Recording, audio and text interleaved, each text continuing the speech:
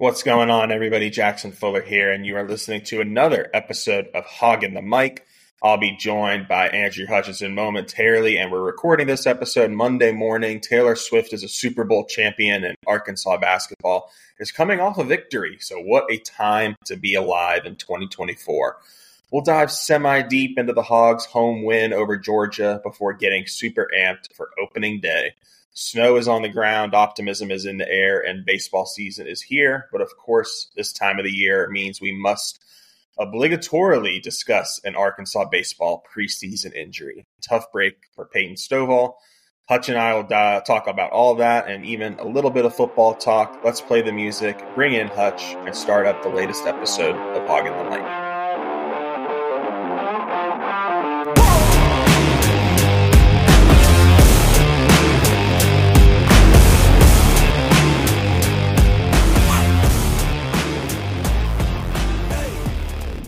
Hutch, how's it going, man?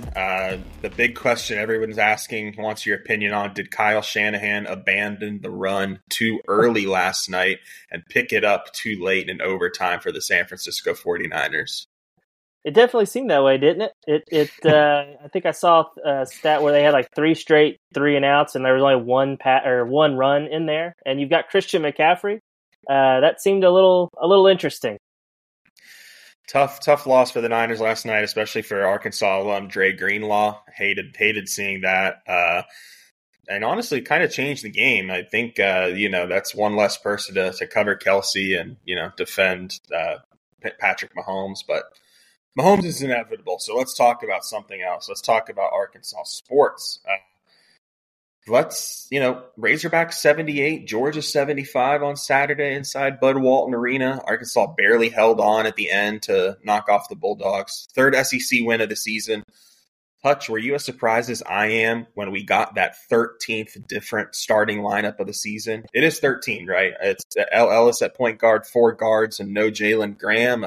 What'd you make of the lineup? And it worked, I guess, right?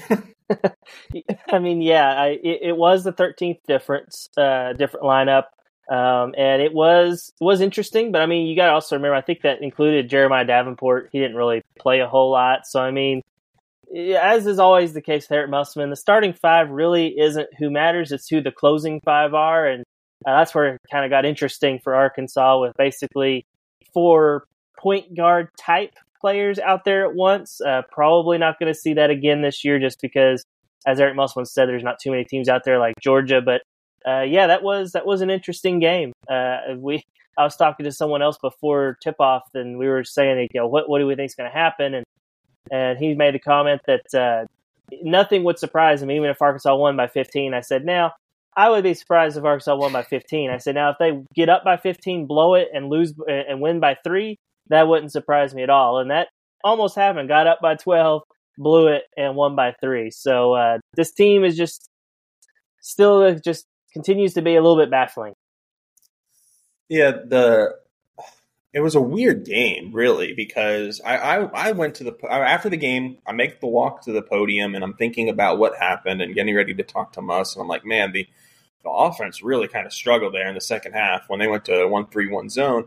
And then Muss says, hey, our offense was good other than stepping out of bounds and those costly turnovers. And I was like, what? But you look at the stats, I mean, they shot over 70% from the field in the second half.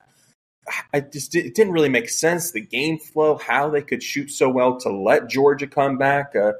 I guess I agree with Muss. I still did not think the offense looked crisp at all in the second half. What did you make of how they attacked the 1-3-1 zone? I mean, did the turnovers just kind of cloud and shade maybe how we kind of viewed the offense there? I guess so, because I was with you. I was like, man, I thought that 1-3-1 little extended zone, they were trapping out there up top. I mean, it seemed like it really bothered Arkansas, which if you think in the past, that kind of has happened this year a few times. And so I didn't think it was that great. But I mean, I guess if you think about it, they would either make a shot or get fouled, go to the free throw line, or turn it over. And it was always late in the shot clocks. I mean, that's why it kind of, cut down the possessions. I wouldn't say it was necessarily, typical Eric Musselman stall ball, because I think it was just kind of necessitated by the defense they were facing. But I guess even though it didn't look the prettiest, it was pretty effective, I guess.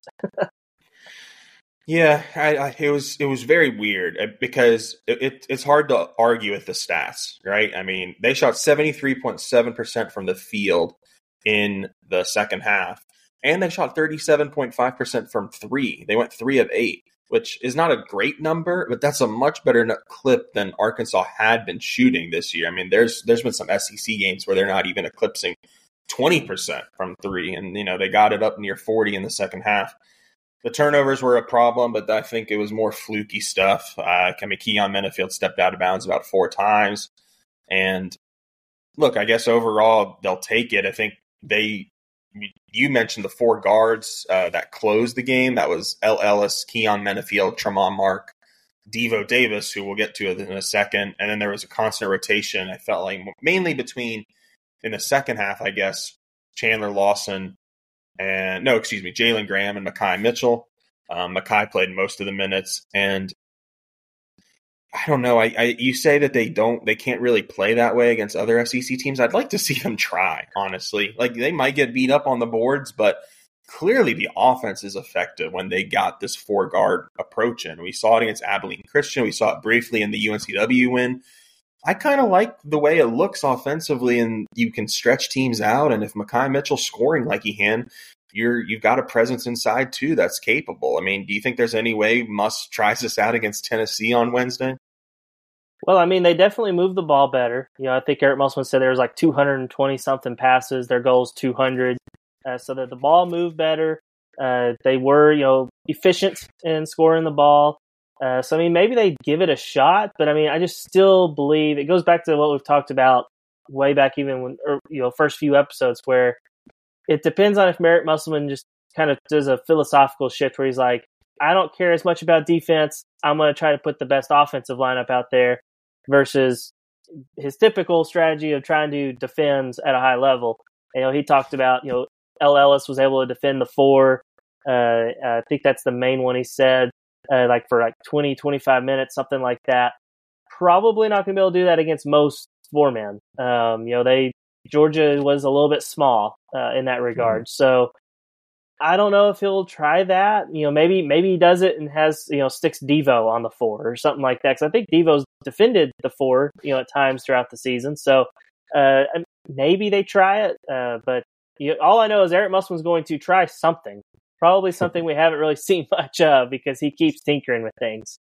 Yeah, game to game, there's no sense of who is going to play, who's going to step up, and Musselman's admitted as much. I don't think he's happy about admitting that, but he said a couple times in press conferences, like, we've asked him, like, hey, like, how does this coat roll over to next game? I think I asked him about that coming off the 4-guard lineup against Abilene Christian, and he was like, I don't know. I mean, we'll see what happens next game. I don't know who's going to play well next game. We'll figure that out as we get there. And that's not a good place to be for a program, and a big reason why I think Arkansas is 12-11 this season. We got to talk Devo. What'd you make of his performance? 4 points, 4 rebounds, and 3 assists. You take the floor first, then I'll give my opinion. What did you think of Devo on Saturday? I thought he was actually pretty good. I know that's maybe a hot take for some people, and I wrote this after the game that he really did well. I know everyone's going to point to the last minute of the game that was a little bit where everyone says it was just awful, where he almost lost the game, but he also made some key plays that helped them win the game as well in the final minute. I think it was you after the game that said it was the stereotypical, Devo Davis type of deal where, he had the turnover. He missed, one of the 2 free throws that could have really iced it. He fouled the 3-point shooter, which I don't know what he was thinking on that play. But he also had just the incredible pass to Mekhi early. Like, it was like with 50-something seconds left that put Arkansas up. That was just a tremendous pass. He also, after the turnover, I went back and watched the replay. After the turnover, he hustled back, and he was the guy who defended and got a hand in the face of the guy shooting the 3 and helped him, probably affected that shot. It didn't fall. Otherwise, it would have been wide open. Maybe it does fall. So, he does, make some frustrating plays, but also you also got to remember that one turnover he had, the only turnover he had in 35 minutes after being away for 2 weeks. That's pretty impressive. And the fact that he played 35 minutes too, that you got to give him credit for that. And he was +8. It's a stat that I know is not necessarily the best stat in the world, but Eric Musselman puts a lot of stock in it. +8, tied with I think Keon Minifield for the best mark on the team. So you got to give him some credit. I think he played maybe better than I expected. Honestly, I didn't expect him to play 35 minutes. That's for sure. Yeah, I think my take is out of the 34 minutes and 34 seconds that he played, he was terrific for about 34 minutes. I mean, really, really terrific. He only took one shot, but he had an impact on the offense and he made the unselfish cuts. He passed the ball. He kept it moving within the offense. He was the one that kind of was operating out of that high post at times against the zone. It felt like when they were in that zone, when Georgia was in that zone, Devo was kind of the best option at finding the way to crack it. Like he could maybe not get the assist, but he would get the pass that set up the shot or set up the foul. I would like to see him be even more aggressive offensively. I think only taking one shot is not sustainable really for a guy that plays 37 minutes or 35 minutes, and has his kind of offensive capabilities. It's been a struggle for him this season shooting. And so maybe he's trying to work his way back and, do some of the other little things first, but he did all of those little things. His defense was terrific, guarding the 4 when he needed to, guarding, the Hill and the other Georgia guards. I think he spent time on almost every Georgia player other than their center. Terrific. And that pass to Mekhi Mitchell, I'm not sure there's another person on the Arkansas roster that can make that pass, threading it between 3 defenders and finding Mitchell. He really, really tried to goof it up there at the end, but for the first, 34 minutes, he was terrific. And it was good to see him back out there. And really, really, I think we pretty much knew this would happen, especially once Musselman kind of gave the endorsement for it, but it was really good to see the cheers and the positivity in welcoming him back to the team on Saturday from the crowd.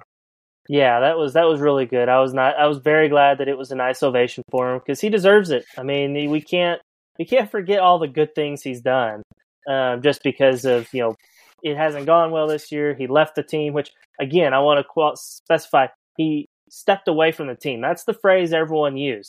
He did not quit. I know that's the buzzword among the fan bases that he quit on the team. He's a quitter. Well, I mean, Eric Musselman didn't sound like a guy, the way he was talking did not sound like he had quit. I mean, he said that he always expected him to come back. Talking to the players, Ellis and Tremont Mark, neither one of them said that he quit, and they spoke very highly of him, talking about, he's a high basketball IQ, and, it really helps him when he's out there on the court. Did not sound like teammates or a coach that didn't like him. And if the teammates like him and the coach likes him, why wouldn't you like him as a fan? That's come on. I mean, you got to give him, and who knows the circumstances behind his departure? Who knows what's going on? Whether it be family, mental health, whatever it is, it was obviously he had the blessing of Eric Musselman, and to me that should be enough. I will say there was definitely some frustration after the Kentucky game from Musselman, right? I mean, when we got him in that press conference, it did not feel like a blessing. And look, it was fresh. He didn't want to talk about it. Like, he was frustrated. They had just lost a home game where they were right there, had a big chance to pull off a pretty substantial upset. However, we've seen what's happened to Kentucky since then. But yeah, there was definitely some frustration on Muss's side in the immediate aftermath. But as we got closer and closer to his return, you could kind of sense that this was not a guy quitting on the team or something super malicious from Devo. It was more of, hey, whatever's going on is none of our business. And he came back and he was terrific. He only scored 4 points. He was one of their best players on Saturday and played a big part in them winning their third SEC game of the year. And they've played 10. So these don't come around too often this year. I think Arkansas fans need to savor it and get ready for a challenge on Wednesday with Tennessee. But good to see Devo back out there for sure. And kind of excited to see what comes next for this team now they've won 2 of their past 3 games.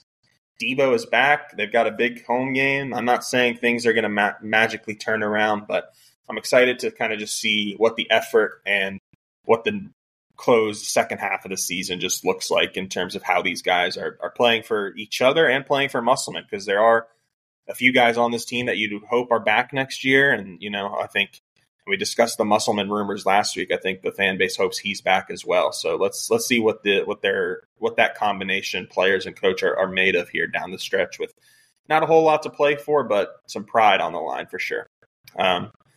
Let's see. I think I can kind of wrap us up for basketball talk.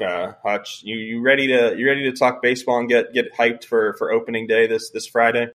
Always. I love baseball season. My favorite time of the year. So let's do it. Okay, awesome. Well, sadly, Peyton Stovall won't be a part of the opening weekend narrative, at least from a how he plays standpoint. Arkansas's stud second baseman broke his foot in a scrimmage on last Monday. We were there at the scrimmage. He took a fastball off the foot in his first at bat, stayed in the game. I think he went 2 for 2 after getting hit by the pitch. Did not run the bases. He got another hit by pitch later in the game, but really tough break. He'll be out 4 to 6 weeks. Doesn't need surgery. How big of a blow is this, Hutch? Does this kind of change a little bit of early season optimism for this team? I mean, he was going to be a leadoff guy and one of their better hitters. This is a big blow, right? Yeah, especially because he was actually starting to hit the ball really well. I mean, as you said, he stayed in the game, got another couple of hits. I mean, just right after having the first hit by pitch, he hit a rocket to, I think it's right center for a double. That was like 100 miles an hour off the bat. Then when he came up the next time, he poked a single the other way. I mean, it looked like he was really kind of finding his groove offensively after kind of a slow start on the first weekend of preseason practice, which was his first time back in like full scrimmage stuff after missing the fall. So it's bad timing. But is it the end of the world? Should it hurt Arkansas's optimism? I would say no, because they do have options. They do have other guys that can fill in. And it's not a season-ending injury. I know you mentioned at the top, Arkansas preseason injuries. This always happens. Well, the previous two were much more significant because it was, one, your projected ace, a much harder role to fill, and they were out for the entire year. I'm talking about Peyton Paulette 2 years ago, Jackson Wiggins last year. That's two significant injuries right there. This one isn't quite that level because only 4 to 6 weeks, should return, and then obviously you've got other guys ready to fill in behind, which I'm sure we'll talk about as well. Yeah, I'm with you. I have a little bit of concern just in the sense that, if it is 6 weeks, I mean, you're missing half the season. There's going to be, you have to anticipate some added recovery time when he comes back. He's not going to be firing on all cylinders right away. He's got to, get back into the game rhythm and everything. My main concern is that, look, Arkansas has the highest of aspirations this season. Can the Hogs win a national championship without Peyton Stovall? I mean, maybe, but it would be a lot easier if they had him in that lineup, playing second base every day, being that power leadoff guy at the top of the lineup, and another lefty in what looks like a righty-heavy lineup this year. So, yeah, not too much concern, but my eyebrows are starting to raise a little bit and say, They can't really afford another injury to the infield, and I need to see him come back and kind of start being super, super productive. I don't think a broken foot's better than a season-long injury or a season-ending injury, but it's still a broken foot. I know I'd be ruined if I broke my foot. So then Peyton Stovall's a much better athlete than me, thankfully. So when we think about the lineup moving forward now, I think Peyton Holt's going to play second base, it looked like. At least he did in the Friday scrimmage that we went to. He was taking a lot of ground balls and BP beforehand there. It looks like the plan is to have him at second and Jared Sprague-Lott at third. Are we happy with this? Does DVH need to check with us? And do we have different opinions about where the replacements should be, Hutch? I felt like Jared Sprague-Lott was going to be the guy who came into the lineup with the injury. My biggest question was where he would play defensively, because Peyton Holt is probably more of a natural second baseman, but he'd been playing third base because of Stovall. And Sprague-Lott is kind of their utility infielder, but Van Horn has also said that he's probably more of a natural third baseman.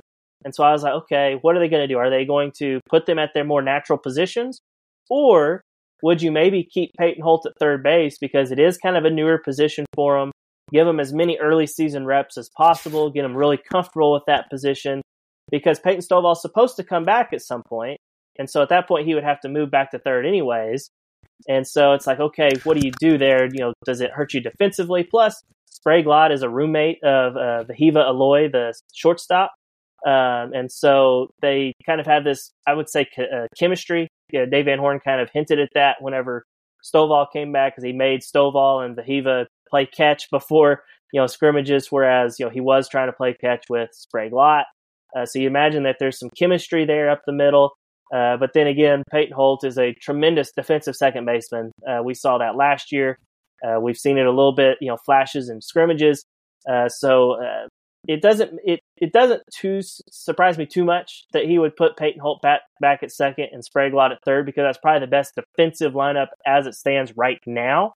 But it may impact maybe later on in the season, because Peyton Holt could have to switch back to third base in SEC play, and then at that point, if you make an error at third base, it becomes a lot more magnified against an Auburn or LSU than it would against a James Madison or whoever else they play in non-conference play. Yeah, that's fair. But I think that goes back to what I was saying earlier about Stovall and just over his overall injury outlook. Like 4 to 6 weeks is not meaningless, right? It's not season ending, and you feel like, okay, he'll come back for SEC play, but that's a considerable chunk of time. And I think if it were 2 weeks, yeah, maybe you kind of try and keep Holt at third. If it could be 6 weeks and you're playing half the season, you want your best defensive lineup possible out there. If they're both going to be hitting, might as well put them at their best positions and let them play there until Stovall returns, and then you adjust. I mean, who knows? Sprague Lott had a very, very productive season at Richmond. Maybe he lights the world on fire, and then you've got real decisions to make. Not saying Stovall will be left out of the lineup, but maybe one of those guys then has to become the DH. I think you play them at their preferred spot, and then when Stovall returns, you figure it out from there. So, speaking of figuring it out, I think the position battles are pretty much all determined, Hutch. I think Jason Jones is going to win the battle in left and be the starter on opening day. And I think Hudson White is probably going to be the catcher with Ryder Helfrich, the freshman, as the backup catcher. Does that sound right to you? Any qualms with those two predictions? I think that's what's going to happen. I'm still not sold on Jason Jones in left. I think they want him to be the guy. He strikes out a little too much for my liking, doesn't hit the ball consistently enough. When he does hit it, though, it goes a long way. He hits it very, very hard. So he definitely is the better power option at that spot.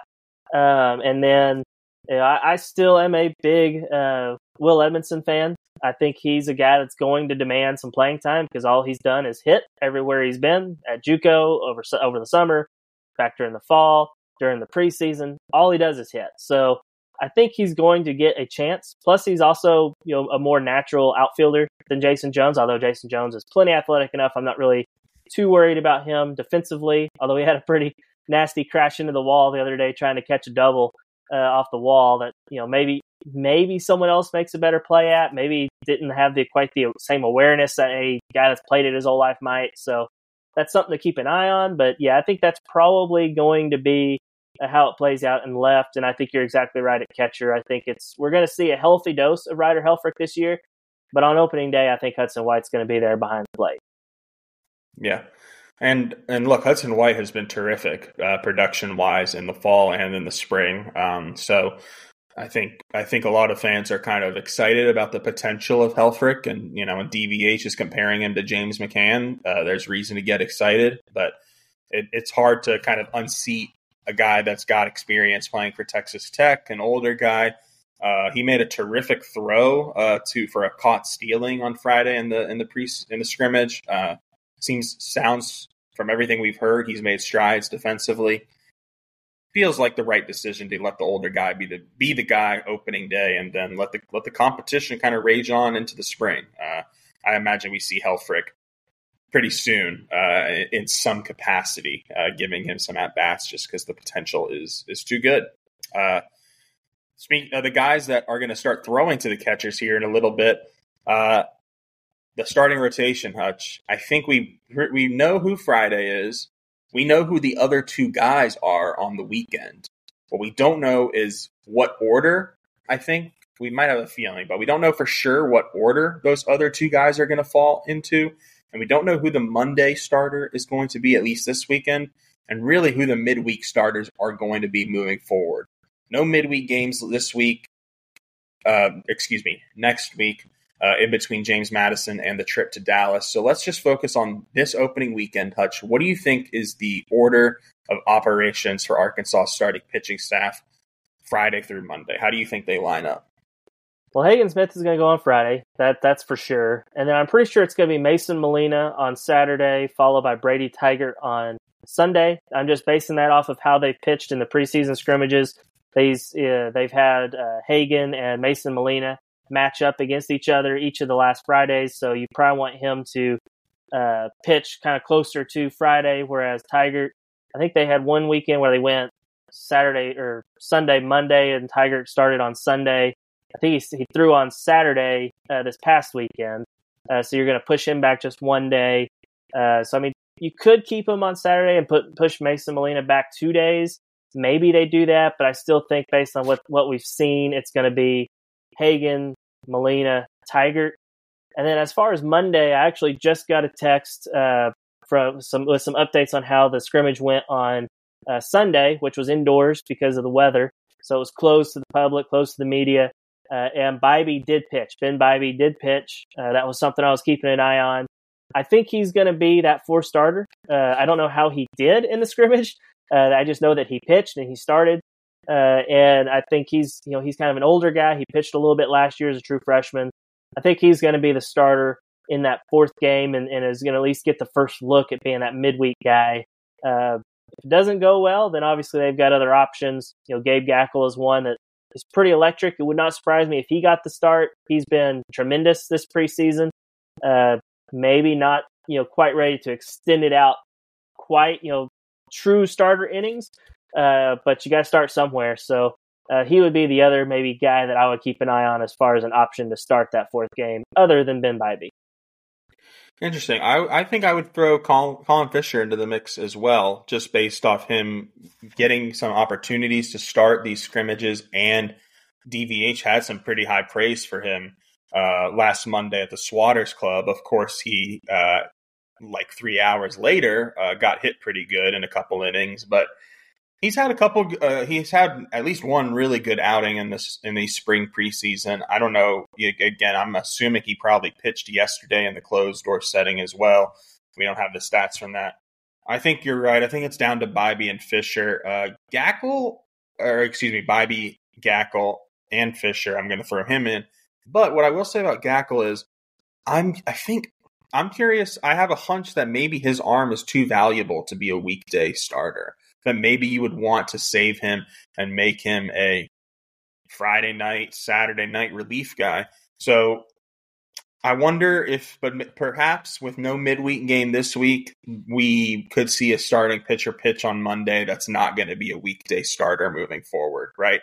There's a chance that DVH is just, these are the four best starters I've got, and when I get to a regional or to Omaha, these are going to be the guys that I run with to start 4 straight games, and that's where I'm going, and we'll adjust as we need to when the midweek games arrive later on. Or do you think he would probably, the Monday starter is going to be a weekday starter? Do you think that's something that he could also do to just keep the consistency? I think he's going to just try it out. I mean, if Bybee goes out there and starts and does well, for example, then he'll probably let him start, the following, midweek or whatever. And it might be a situation where he pitches, but they, have him available to throw an inning on the weekends as well, because, those guys are going to throw a bullpen anyways. Maybe let them throw their bullpen in a real game. And the other thing too is he might, as far as, Gackle being a valuable arm, I agree, a guy that's going to need to pitch on the weekends. If no one actually emerges as a true starter guy that's going to give you 5-6 innings, I could totally see DVH being just kind of a Johnny Holstaff guy because they do have enough quantity of arms that you could probably do that. Even whenever you don't have 2 midweek games, you could do that. Piece it together, just have, you throw 2 innings here, you throw 3 innings there, and just kind of piece it together. Then at that point, everyone's available for the weekend. Maybe you don't burn a guy, have him throw 7 innings and 100 pitches where you're not going to pitch him again until the next week, midweek game. So I could also see that being the case just because of the depth on this pitching staff. Johnny Holstaff, Hutch, he usually means that us journalists are there for like 4.5 hours on a Wednesday night because there's a lot of pitching changes and no rhythm and walks. And, the thing about Johnny Holstaff is if all the guys perform well, you're in good shape. But if one guy has a big bad inning, it kind of screws up the, then you start using a lot of arms when maybe you only wanted to use 3, 4, 5. So we'll see. I think that's definitely an option. That's the option that I personally, for my happiness, like the least. But I know that's probably a smart lever that DVH will pull at some point this season for sure. Hutch, any bold predictions from you for the baseball season? I went on the record and said national championship. I did it. I have been beaten and broken by the basketball and football seasons after both of them having at least some optimism to start the year. I've realized it's time for me to, turn on my optimism to start believing again. I wrote that I thought Arkansas would win the national championship this year. Do you have, you don't have to match my boldness there, but do you have anything, prediction wise that we can make fun of you about in 4 months' time? Well, I don't disagree with that prediction. I'll say that. It's been a long time since I felt this good going into a baseball season. Probably the last time I felt this confident was 2018, and they damn near won it that year. So I feel really good about that. But just for the sake of being different, I will say Hagen Smith is going to be in the mix for the Golden Spikes Award as a pitcher, which is a little bit hard to do. We saw it last year with Paul Skeens was right there. I can't remember if he won it or if Dylan Cruz won it because they split the national awards. One of those two dudes won all of them. So I think he's going to be right in the mix right there. I think he's going to be an absolute monster this year. I think he's going to be a top 10 draft pick for sure. And we're in store for a very special season. Maybe building off of that, I would say this pitching staff, it may not lead the country in ERA, just because there's probably going to be some team that plays in the Patriot League or something like that just dominates. But I could see this team finishing top 10 nationally in ERA. 2013, they led the country in ERA. I don't think we're going to see a number quite like that because I think they had like a 1.89 ERA that year as a team, which is just ridiculous. That was back with the dead bats, dead balls, everything. Not quite the dead ball era anymore in college baseball, so it's probably going to be larger than that, but I think it's going to be much improved than the typical 4-point-something ERA that we see. That's still pretty good when you factor in all the guys that pitch on midweeks and all that kind of stuff. But I think they're going to be a historically dominant type pitching staff this year. I really believe that. It all comes down to that buffer group that you wrote about this weekend, I think, or maybe last week. But I like the top end and the back end of the rotation look really good. They've got to find some consistent guys that can eat up some. There's going to be times, especially early this season, when Hagen Smith's only he's thrown 5 scoreless innings, but he's gotten 100 pitches on his ledger, and DVH pulls him. Can they get that 6th, 7th inning taken care of? Before they turn it over to, whoever the closer is, whether it's Wood or, any of their handful of stud pitchers. And they've got a lot of guys to choose from in that group. So I think that's kind of where the confidence lies, but we got to see it, right? I'm going to be in see it to believe it mode. And I guess I do believe it predicting a national championship, but I'm just not sure who of that group is going to be the guy that steps up. And I think that's really the biggest question left for this pitching staff. Do you see any I guess, closer. Do you have a hard opinion? You think it's just going to be closer by committee, or do you think DVH maybe strays from that as the season gets rolling? He'll eventually find a guy. I feel like he usually does that they depend on to close games. Like, Gage Wood last year was not the closer until about halfway through the season when they're like, okay, this guy's our closer. I think they're going to do a little bit by committee, but that's talk about who we don't know who's going to be the guys. That's the beauty of this pitching staff is they've got so many options that even if a couple of them end up, underperforming or laying an egg or God forbid getting hurt, something like that, they've got guys to step up. As long as you keep that rotation good. I will say I'm slightly concerned about Mason Molina. He has walked a ton of dudes this preseason. He got lit up his last two outings. I'm a little bit concerned, but he did perform at a very high level in the Big 12 at Texas Tech for a 40-win team last year. So that gives me puts me at ease a little bit. But between you've got, we talked about the starting rotation. That's three. You mentioned the buffer group I wrote about. That's all those sophomore guys, the Gage Wood, Parker Coyle, Ben Bybee, Cooper Dossett, Christian Fouch. That's 8 guys. You got Will McIntyre. You got Cody Frank coming back from injury. You've got, Faraday. Don't forget my boy Faraday. Jake Faraday. I mean, suddenly you're looking at, and then you got throw in some freshmen. Suddenly you've got like 14 or 15 guys that could be good for you. You don't need 14 to 15 guys, especially in the postseason. Right. You really need 8 or 9, and that will get you through a weekend, get you through a regional. So that's what gives me the most confidence is that they've got options. There's not like you're looking at last year going in, you're like, okay, Will McIntyre and Zach Morris, these guys have to be good for you. Especially if you get a bunch of injuries like they did, those guys have to be good because those are the guys that are dependable. These freshmen might be good, they might be bad, we don't know. They've got talent. You don't have to count on those guys this year. So that's kind of why they call it the buffer group, those sophomore group that Matt Hobbs talked about. So that's what gives me the most confidence about this staff is that there's just so many options that they have to choose from. And it's in ways it's how great programs build across any sport. Alabama football, Georgia football, they stack pieces, and you stack enough, eventually you're going to find a few that are the big hits, and that can, really define your football season. Arkansas has got no shortage of options. They really, like you said, they need to find probably 3 or 4 consistent pitchers out of the bullpen, and they've got about 8 options. If they can find half of those options that are quality pitchers, they're going to be in great shape. Before we move on, real quick, one thing on football. My what the hog this week is more of a question than a gripe with social media. It's a question for you, Hutch. I want you to enlighten me. Walk me through what is going on with this, with the drama is not the right word, but some of the unsatisfaction with Arkansas baseball uniforms. What's going like pinstripes? We're not fans of the pinstripes. We love the red. We want that to be just walk me through what's going on. I saw some unhappy tweets about baseball uniforms this week. Yeah, funny you mentioned that. We actually have a column coming out on Best of Arkansas Sports about the baseball uniforms. We've got one of our guys, one of our writers, had a very strong opinion. One of these people you're talking about these uniforms, and I think it's just because the uniforms that they have are great. Like why change something that's already great? Why mess it up?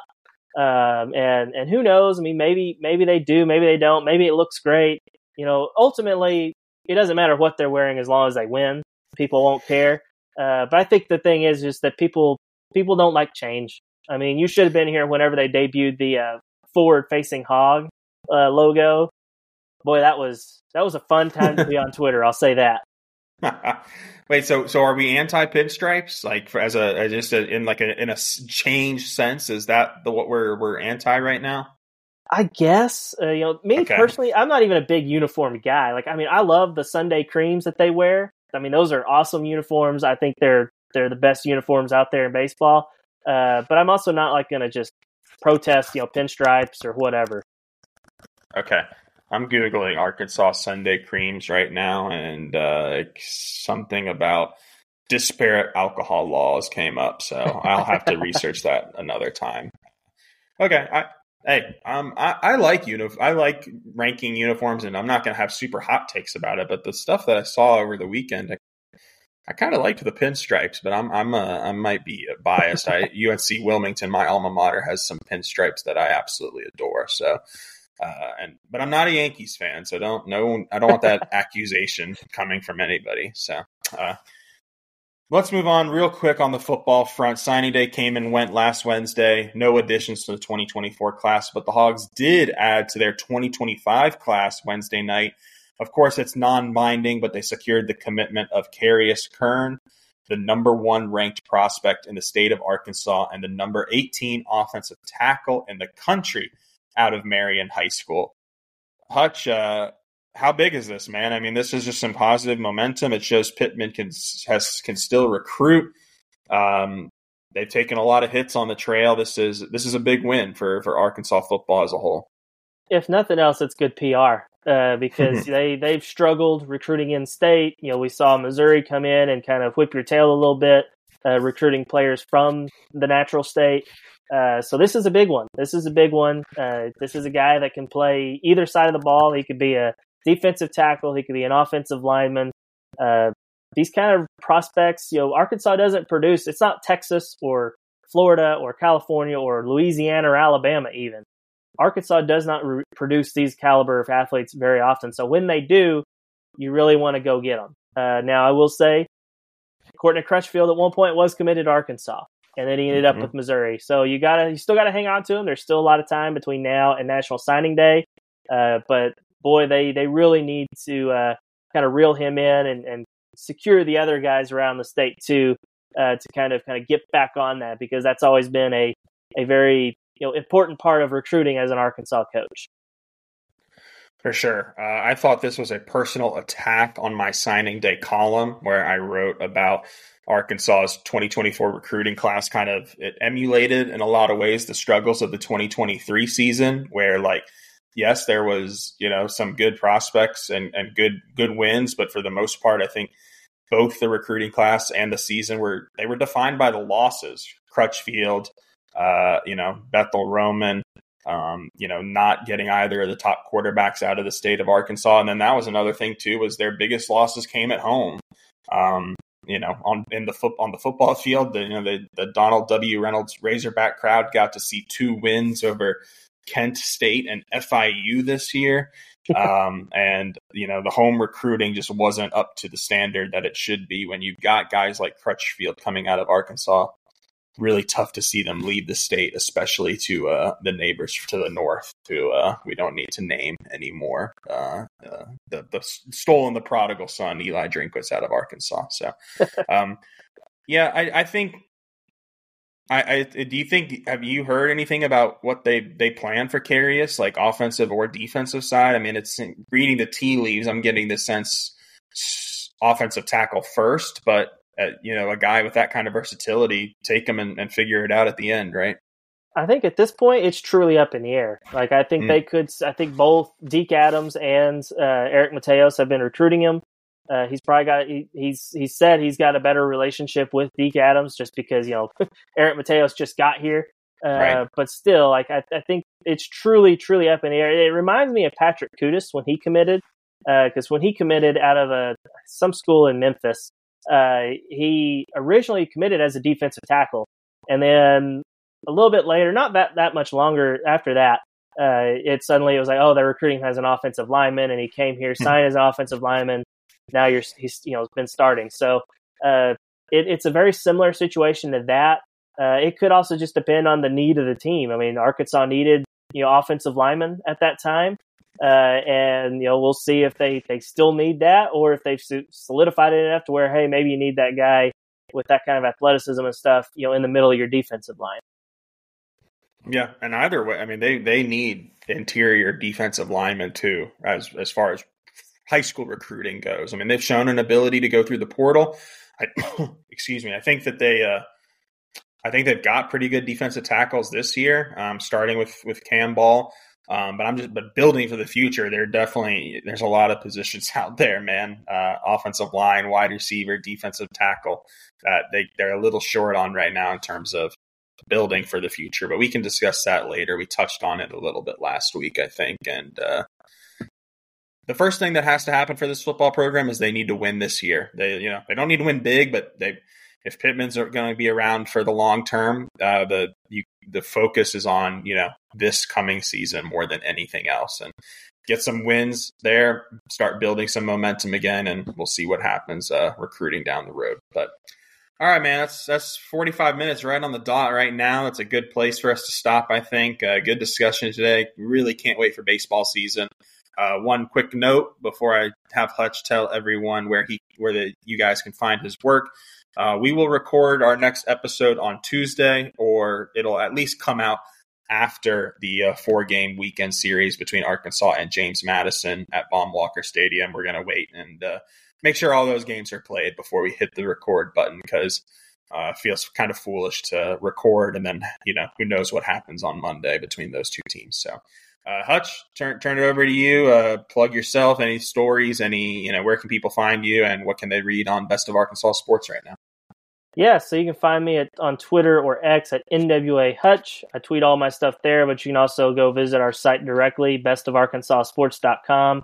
I'm really starting to ramp up the baseball coverage. I'm very excited about that. We talked earlier about the buffer group that I wrote about. I've written about extensively each of the 3 starters. I've got some other stories planned this week, a deep dive on the look at the catchers with some insight from Bobby Wernis, who focuses on coaching those guys. So really excited to kind of get going with that baseball coverage. Awesome. And you can find my work at swtimes.com. That's the Southwest Times Record as part of USA Today. Follow me on X/Twitter at JacksonFuller16. I'll be having, I think I'm going to have a Hagen Smith feature come out this week. Look at just kind of how he's dealing with all the preseason hype around him.